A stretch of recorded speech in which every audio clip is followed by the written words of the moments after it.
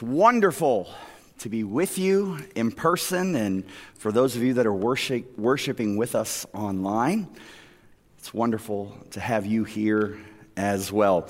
I'm going to put this plug in because in the days ahead, as we regather more and more, and it's been, again, so encouraging to see so many of you return and to hear that after being vaccinated, and as our country begins to open up, there will be a lot of announcements that we will need to share, and communication is always a challenge with a church of this size. And so I do a weekly update every Thursday. There is an email that is sent out from our church, and it gives you details and events that are happening. And with that, in the weeks ahead, I'll be sharing what our walk phase looks like as we move from crawl to walk. And so if you don't receive that email, I would just invite you to go to our website at acac.net and click the I think there's an I'm new or get connected button, and you can just sign up for that. I promise we won't flood your inbox with lots of emails. All right, this weekend, we are going to look at the 14th chapter of Mark. And if you saw my weekly update, I prepped you for that. And so hopefully you read verses 1 through 31. That was my suggestion. It's always a great idea when we can read God's word ahead of time, and then we dive into it together. And so if you have your Bibles, go ahead and open them. They'll, of course, put it on the screen ahead of us, but if whatever it is you choose to use as your Bible, I would invite you to join with me as we look at Mark chapter 14. We're going to read verses 22 through 24. And again, here we go. Let's look at it. Verse 22. The Bible says, "As they were eating, Jesus took some bread and blessed it. Then he broke it into pieces and gave it to the disciples, saying, 'Take it, for this is my body.' And he took a cup of wine and gave thanks to God for it. And he gave it to them, and they all drank from it. And he said to them, 'This is my blood, which confirms the covenant between God and his people. It is poured out as a sacrifice for many.'" These words are very familiar to us. As a Christian, they should be very familiar to you. And these words are some of the most precious, beloved, and repeated words, and have been so throughout the centuries for Christians. These are the very words in which Jesus instituted what we call Holy Communion, the Eucharist, or the Lord's Supper, which we will conclude our service this weekend with. But these precious words, these beautiful words that come from the lips of Jesus, are right in the middle of words of betrayal and words of deceit. They're tucked right in the middle of painful words, of sinful words. Let's look at it together. Again, they'll put it up here. Just a few verses before, Mark chapter 14, we find out about Judas, one of the disciples betraying Jesus. And it says, Judas, he began looking for an opportunity to betray Jesus. And then following the famous and precious words that Jesus gives at this Last Supper, we find Jesus saying, "All of you," speaking to his disciples, "will desert me." And then Peter says, "Even if I have to die with you, I will never deny you." Do you get the picture? That between words of betrayal from one of Jesus' closest, Judas, and between words of denial from one of Jesus' closest, Peter, are these beautiful words tucked in. The most beautiful words spoken, these life-giving, redemptive words, are tucked in between words of betrayal and denial. And yet, while these words are here, it's very significant for us because these are the realities of the world that we live in today. Christians are tucked between sinful words, and yet Jesus breathes, and Jesus brings words of life and hope and love in the middle of sin. In the middle of this dark backdrop, in the middle of this context that it's filled with sin, Jesus breathes and he speaks life. And my hope that today, as we go through this, that we'll understand in the middle of our darkness, in the middle of times of betrayal, in the middle of times of uncertainty, in the middle of our fears, in the middle of our discouragement, in the middle of our unmet expectations, and yes, in the middle of our sin, Jesus today still speaks precious words that give life. And it's because of such a darkness, it's because of such sin, we understand that Jesus had to go down a road to resurrection. So over the next 4 weeks, we are going to make some pit stops, if you will. If you were looking at this as a map, as we head towards Resurrection Sunday, as we head towards Easter, today we will stop at the Last Supper. Next week, Pastor Blaine will bring a word to us, and we're going to talk about the image. We will stop at the triumphant entry of Jesus. On Good Friday, we will stop at the cross. And of course, on Easter weekend, we will stop at the resurrection. Now, these aren't in chronological order. It is the last week, the Holy Week, if you will, leading up to resurrection. So just so you know, I recognize they are out of chronological order, and that's intentional. But today, we are going to look at the Last Supper. And this is tradition for us. This is a meal for us. This is part of our liturgy, a part of our worship, and it has been throughout the church, people of faith, for centuries, as I've said. Here at ACAC, we set aside time the first weekend of every month to incorporate the Lord's Supper in our worship. And because of the timing of this series, we moved it back 1 week. But today, we first are going to dive into the context. We first are going to look at the time of Jesus in the backdrop of Mark chapter 14. What was happening in Jerusalem and with the Jews and in the nation of Israel at that time and under Roman oppression? And what was the significance that the disciples in Jesus, as they prepared for the Passover, what was significant for them? And of course, it always points to how does that impact our life today? And then at the very end, we'll end our time by coming to the table of the Lord and joining in Holy Communion together. With that, let us pray. Father, we thank you. We have lifted our voice and given you praise. You are a God who is faithful. You continue to prove yourself faithful and show yourself faithful again, even when we do not. And so we remember that and we celebrate it tonight. Today, this weekend, we also celebrate the fact that you died for our sin and you rose again. We remember and we rejoice in an event. And we also look forward to one day you coming again and taking us with you to paradise. Would you breathe over these words? Would you bless the service today and those that are watching online? In your name, amen.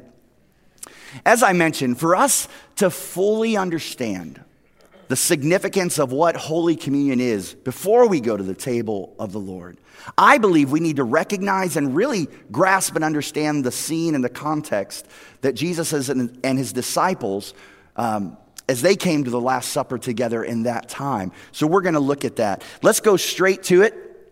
In Mark, the 14th chapter, verse 12, on the first day of the festival of unleavened bread, we're going to talk about this. This is significant. When the Passover lamb is sacrificed, Jesus' disciples asked him, "Where do you want us to go to prepare the Passover meal for you?" So this was the week of the Feast of Unleavened Bread, a few days before Passover. And it's really important for us to understand that this was tradition. This had happened through the years. And Jesus and his disciples and all of the Jewish people at that time, they had done Passover. They had done this feast of unleavened bread a particular way every year. You with me? Very similar to how we do communion once a month, that we have a liturgy, if you will. We read a certain passage of Scripture. We take the bread and the cup a certain way. So the same was true with the Israelites at that time. And during that week, this was a volatile week in the city of Jerusalem. This was a time when everyone came to the capital. Everyone came to the nation's capital and Jerusalem, and energy was on high. Now remember, the Jewish people were under oppression of the Roman government. And so it wasn't uncommon for there to be uprisings and violence during this week. The Jewish people longed for the day when a Messiah, a king, would come and free them. This is one of the significant reasons why the triumphal entry was so significant, because they were recognizing Jesus as king. And so the Roman government would have had security pretty tight. But even in that, the Jewish leaders of that day, the Pharisees, they wanted to keep the peace because they had power and they had control. So it was a very hostile and volatile time. And this is the scene, this is the historical context, if you will, that we read those words in Mark chapter 14. So where was Jesus in all this? We're not going to read it, but if you read Mark 14, the Bible says that Jesus was in a small village just outside the city of Jerusalem in a town called Bethany. But the thing with the Passover meal, which we're going to talk about, and this festival of unleavened bread, you were supposed to do that within the city, within Jerusalem. So here Jesus is outside of the city. And the disciples had to be wondering, they had to ask the question, Jesus, are we going to be going into Jerusalem to do this meal? But remember, Jesus was a wanted man. The Pharisees and the religious leaders had already had conversations with Judas about betraying him. And so you can imagine the concern. How are we going to get into the city to do everything that we've done for years, but Jesus is wanted and they want to kill him? But as usual, Jesus had it all figured out. Jesus always has it all figured out. And so here's what we find. In verse 13, Jesus sent two of them into Jerusalem with these instructions. As you go into the city, a man carrying a pitcher of water will meet you. Follow him. At the house he enters, say to the owner, the teacher asks, where is the guest room where I can eat the Passover meal with my disciples? He will take you upstairs to a large room that is already set up. That is where you should prepare our meal. So the two disciples went into the city and they found everything just as Jesus had said. And they prepared the Passover meal there. Jesus had it all figured out. And he sends two disciples into the city, and they find everything as is. My wife is here tonight, and we were very blessed and fortunate to go to Jerusalem 2 or 3 summers ago, and I want to show you a picture. This is called the Cenacle. And this is the traditional place where we believe the location that the Last Supper took place. Now, full transparency, let me explain. This is not what the Last Supper room would have looked like in Jesus' day. This is simply the location. I took this picture, and it's incredible just to be there inside the city of Jerusalem. A few interesting facts. This room was built above King David's tomb. That's how they have determined the location there on the Mount of Olives. It is also the room, they believe, the same location of the Last Supper where the Holy Spirit came in the 2nd chapter of Acts. And so this has a lot of Byzantine architecture. So this would have been rebuilt, you can imagine, through the years and all of the wars. The original room would have been torn down, but this is about from the 12th century where the Byzantine built it. But the fact is, this picture gives you an idea of the room where the Last Supper would have taken place. And again, this is a major event to get ready for. I don't want to bore you with all of the historical facts, but bear with me and give me some patience. So these disciples that went into Jerusalem, they would have had some shopping to do. They would have needed to buy some bitter herbs. Okay, so this meal was the same every year. They had the same food every year. A lot of Jewish people do a Seder, and it still consists of these things. They would have bought some bitter herbs that when they took it reflected the affliction that the Hebrew people experienced under the Egyptians. They would have bought fruit, apples, dates, pomegranates, and they would grind this all together and create a paste, if you will, that reminded them of the bricks that they made under the Egyptians. They would have needed to get some water and salt that represented the tears that were shed in the years of affliction. They would have had to have baked bread without yeast to be shared with everyone. They would have had to have get enough wine. There's 4 cups of wine, which we'll talk about in a little bit. And of course, they would have had to have purchased a lamb, which need to have been bought from the temple. Now, I thought of this, and I'm like, these are dudes doing this. You imagine doing Thanksgiving meal and you send a couple guys, into the store at Walmart or Giant Eagle and you're getting all this. But this is what they would have to have done. But it doesn't stop there. They had to get the room ready. So as well as all the food, the large room would have had to have been prepared. They would have had to clean the room from any yeast, the whole house of any possible yeast, because the bread had to be cooked and the food couldn't touch any yeast. The food would have been laid out in the center, and the way they would have had a table, it would have been a low table, kind of in a U shape. You can ignore the Da Vinci picture that you may be used to, because that's not the kind of table they would have had. They would have had cushions on the floor, and they would have kind of leaned on the elbow and ate like this. You know what I'm at? So the room would have had to have been set up. The food would have had to have been done. It would have been a busy day for the disciples. Passover was a busy day. Okay, so what is all this about? What was the significance of this meal to Jesus, to the disciples, and all the people of Israel? What's with all the tradition? What's with all of the rules? What's with all of the pomp and circumstance? It was all about Passover. It was Passover. This meal was a representation of Passover. It was the annual festival of remembrance. Everything in the meal pointed back to something that they remembered from their history. It was God's people, the Israelites, celebrating the Exodus out of slavery from under the Egyptians. You can go back and read the first 15 chapters of Exodus, and that will give you the picture. That's what the Passover was about. It was remembering how God came through. They remembered and they rejoiced 3 things. And this is significant for us. We're first going to look at the 3 things that was important to them. Here was the first. At Passover, this would have been true for Jesus and his disciples and all of the Jews that were in Jerusalem at that time. At Passover, the Israelites celebrated who God is. They celebrated who God was. They celebrated their God. They celebrated the character of God. Look back. This helps explain it. If you go to Exodus chapter 2, the Bible says in the 2nd chapter of Exodus, years passed, and the king of Egypt died, but the Israelites continued to groan under the burden of slavery. They're still under the Egyptians. So the Israelites, they cried out for help, and their cry rose up to God. God heard their groaning, and he remembered his covenant promise. And we've spent a lot of time studying Abraham, Isaac, and Jacob. So they cry out to him, and he remembers the covenant promise that he made to Abraham, Isaac, and Jacob. He looked down, God did, on the people of Israel, and he knew it was time to act. Man, I love that.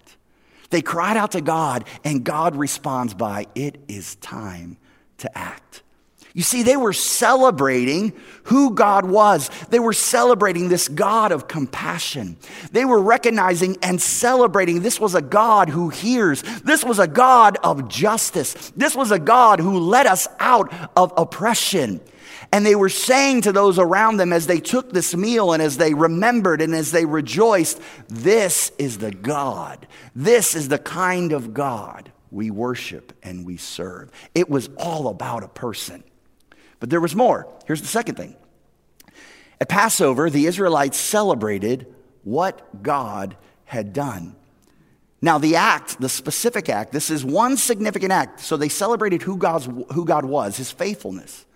But then they also remembered back to one significant event that happens in the 12th chapter of Exodus. And on the night of the Exodus, if you'll remember the 10 plagues, God sent the final 10th plague.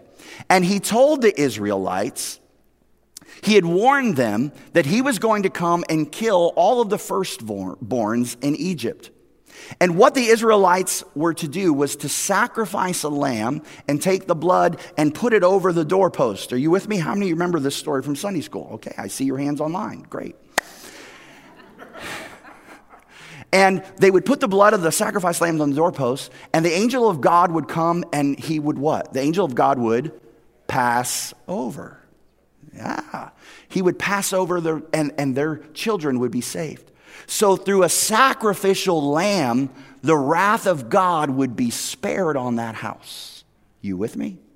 That's why they celebrated. That's the second reason why they celebrated the Passover. So one was who this God was, his character and his nature, his faithfulness. And two, they remembered back to that event, how God used a lamb and blood over a doorpost to save them. And here's the third thing. Passover, the Israelites celebrated the hope for the future. You see, it wasn't just about celebrating who God was and his faithfulness or an event that had happened in the past. It was also celebrating with a great longing. You see, as you go through the Old Testament, and many of you have read the stories, there was times where they were faithful, and then there were times where they weren't. And it was constant oppression and not oppression, and they always felt like they were in exile. There was a longing in their hearts. There was, through the centuries, still a feeling of captivity that they had. And even now, when Jesus and his disciples were taking this meal, this is why Jerusalem was so volatile. They were still under Roman oppression, and they looked forward to the day when Jesus would come and send a king. Every time they celebrated the Passover, they longed that God would once again come. They longed for a new Exodus. So this Passover feast, it looked back to what God had done, but it looked forward to what God would do. Okay. Now, all of this history, all of this context, you're asking yourself, Alan, get to the point. What does this have to do with us? As we begin to approach the table of the Lord, how does this help us? Let's look here. We read this at the beginning. As they were eating, Jesus took some bread and he blessed it. Then he broke it into pieces. He gave it to the disciples, saying, "Take it, for this is my body." And he took a cup of wine. He gave thanks to God for it. He gave it to them, and they all drank from it. And he said to them, "This is my blood, which confirms the covenant between God and his people. It is poured out as a sacrifice for many." Now remember, this is tradition. Okay, we read this and we're so used to hearing these words, and oftentimes we picture in our mind what that might have looked like. And I think we often take how we do communion and we kind of put it back 2,000 years ago with Jesus and the disciples. But they had rules and traditions, and it would have looked completely different. So what I want to do is just break this down real quick. Let's look at the bread and let's look at the cup, because there's some things that have happened in between these verses that the Bible doesn't explain all of the context. As they were eating, Jesus took some bread and he blessed it. Then he broke it into pieces and he gave it to the disciples. And then this part in green, "Take it, for this is my body." Jesus goes off script. Jesus changes the game. And he says something that they had never heard, never repeated, and never had said since they were little kids. At that moment, at the breaking of the bread, we just read where he blessed it and he broke the bread. Here's what the host, and here's what Jesus would have said at that time. He would have said, "Blessed art thou, O Lord our God, King of the universe, who bringeth forth bread from the earth." There was this repetition, if you will. And the host of the meal and Passover would have said those words. He would have took the broke it and he would have blessed it. And then he would have gone on and said, "This is the bread of affliction that our fathers ate." In other words, this bread represents suffering, looking back to slavery in Egypt all of those centuries ago. But Jesus doesn't say that. Or afterwards, he says, "Take it, this is my body." And then Paul and Luke talk later, it says, "Which I give to you." Do you see the picture? I mean, it would be like me leading us in communion and then saying something that's off and you're, whoa, that's not what we do. The disciples would have had that response to Jesus. But Jesus knew that he was about to be killed and become the new Passover lamb of sacrifice. Jesus is saying here, when he breaks the bread and he gives it to them and said, take it, this is my body for you. He is saying, this bread is me. I give me you. I am the broken bread. I am the new Passover. I am the new Exodus. I am the deliverance for you. Jesus often was called the bread of life. You remember Satan tempts him. It says, if you're hungry, cast yourself. And Jesus says, no man should live but by the bread alone of the word of God. Many of Jesus' miracles involved bread, and bread represents presence. So Jesus breaks it and says, I will always be with you. It's not just looking back, but when you're in the middle of sin and that dark context and you have fears and uncertainty, Jesus is saying when you take communion, you can remember and rejoice that I am with you always. It's the meaning of the bread. Now he moves on to the cup of wine. And remember, there were 4 cups of wine. These 4 cups represented the 4 promises that God would bring them out, he would free them, he would redeem them, and that he would take them. And it's most likely at the 3rd cup where Jesus does this. He took the cup of wine and he gave thanks to God for it, and he gave it to them, and they all drank from it. He would have taken a sip and passed it around. And then he said to them, whoa, this is my blood, which confirms the covenant between God and his people. It's poured out as a sacrifice for many. He would have said, or the host would have said, blessed art thou, O Lord, our King, King of the universe, who give us fruit of the vine. After this 3rd cup, he would have taken a drink and passed it to one of the disciples. They would have taken a drink, and it would have gone on. But in the middle of that, Jesus says, this is my blood.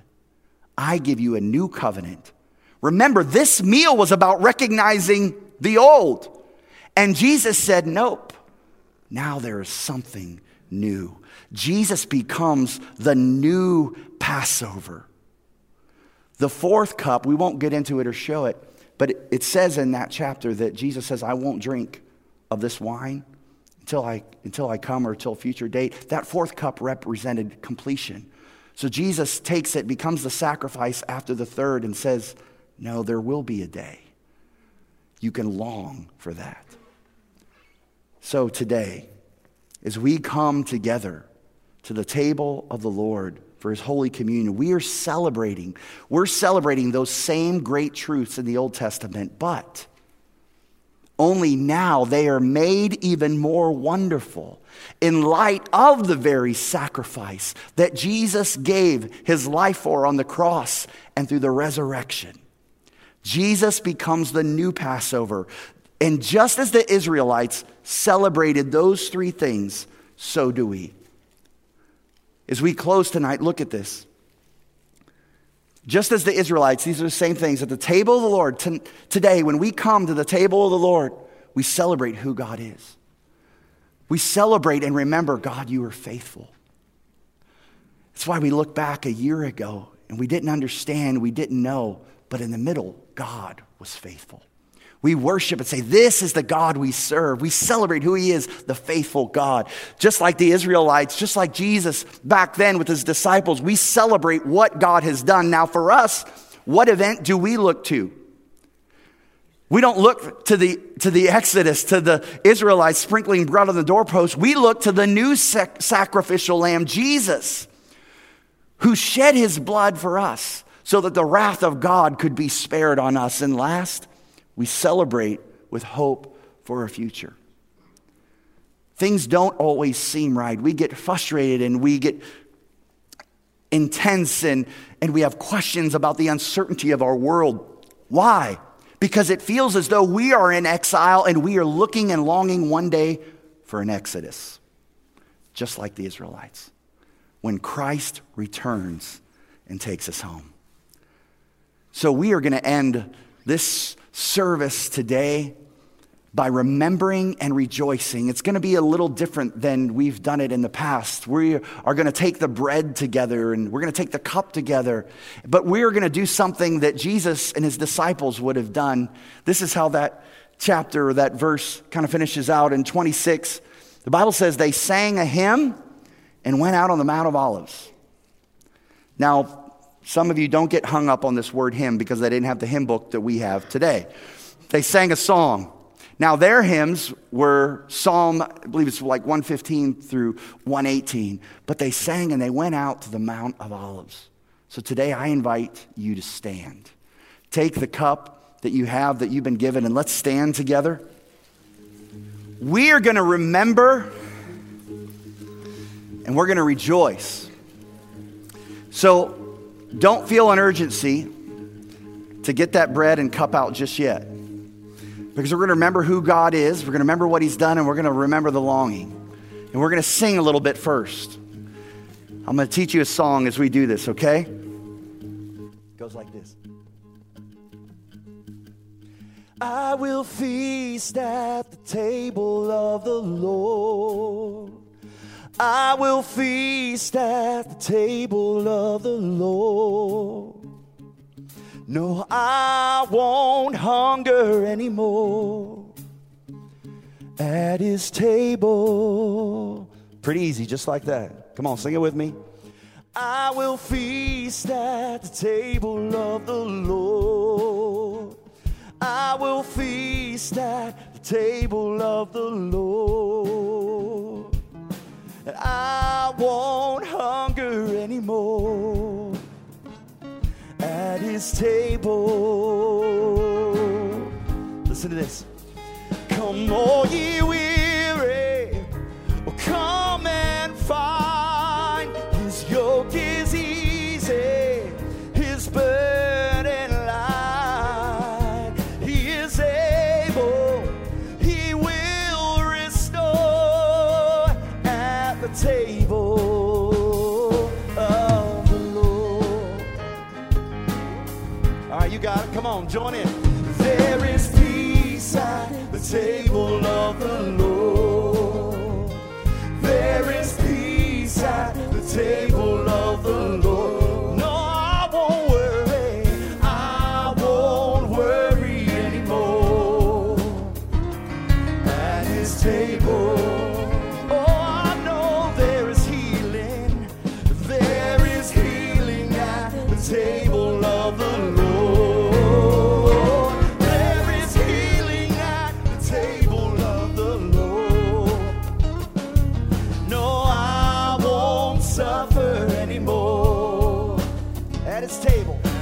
Table.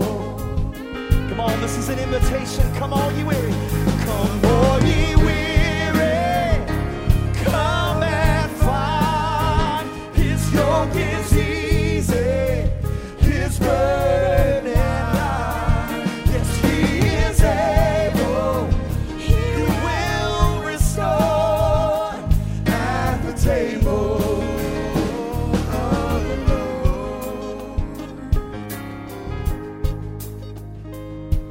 Some of you are looking at me like I flipped the script, probably like some of the disciples looked at Jesus, like, wait a second. We're singing. This is a little different.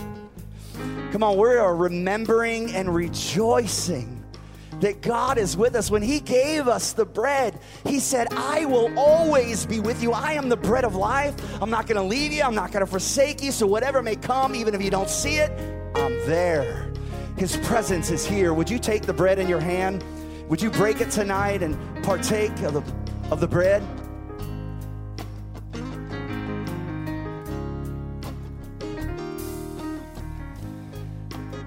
Because He said on the night when He was betrayed, the Lord Jesus, He took that bread and He gave thanks to God for it. And He broke it into pieces and He said, this is my body. It's my presence which is given for you, and do this in remembrance of me. And that's what we just did. And then He continues in the same way. He took the cup of wine after supper, saying, this cup is a new covenant between God and His people, an agreement confirmed with my blood. Do this in remembrance of me as often as you drink. Would you take that cup?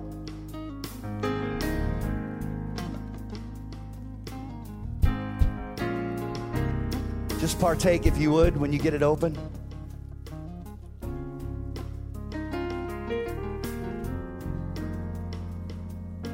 Thank you, Jesus, that you're with us. Thank you for your presence. Thank you for the blood, the new Passover, the new sacrificial lamb for us. Lord, we long for you.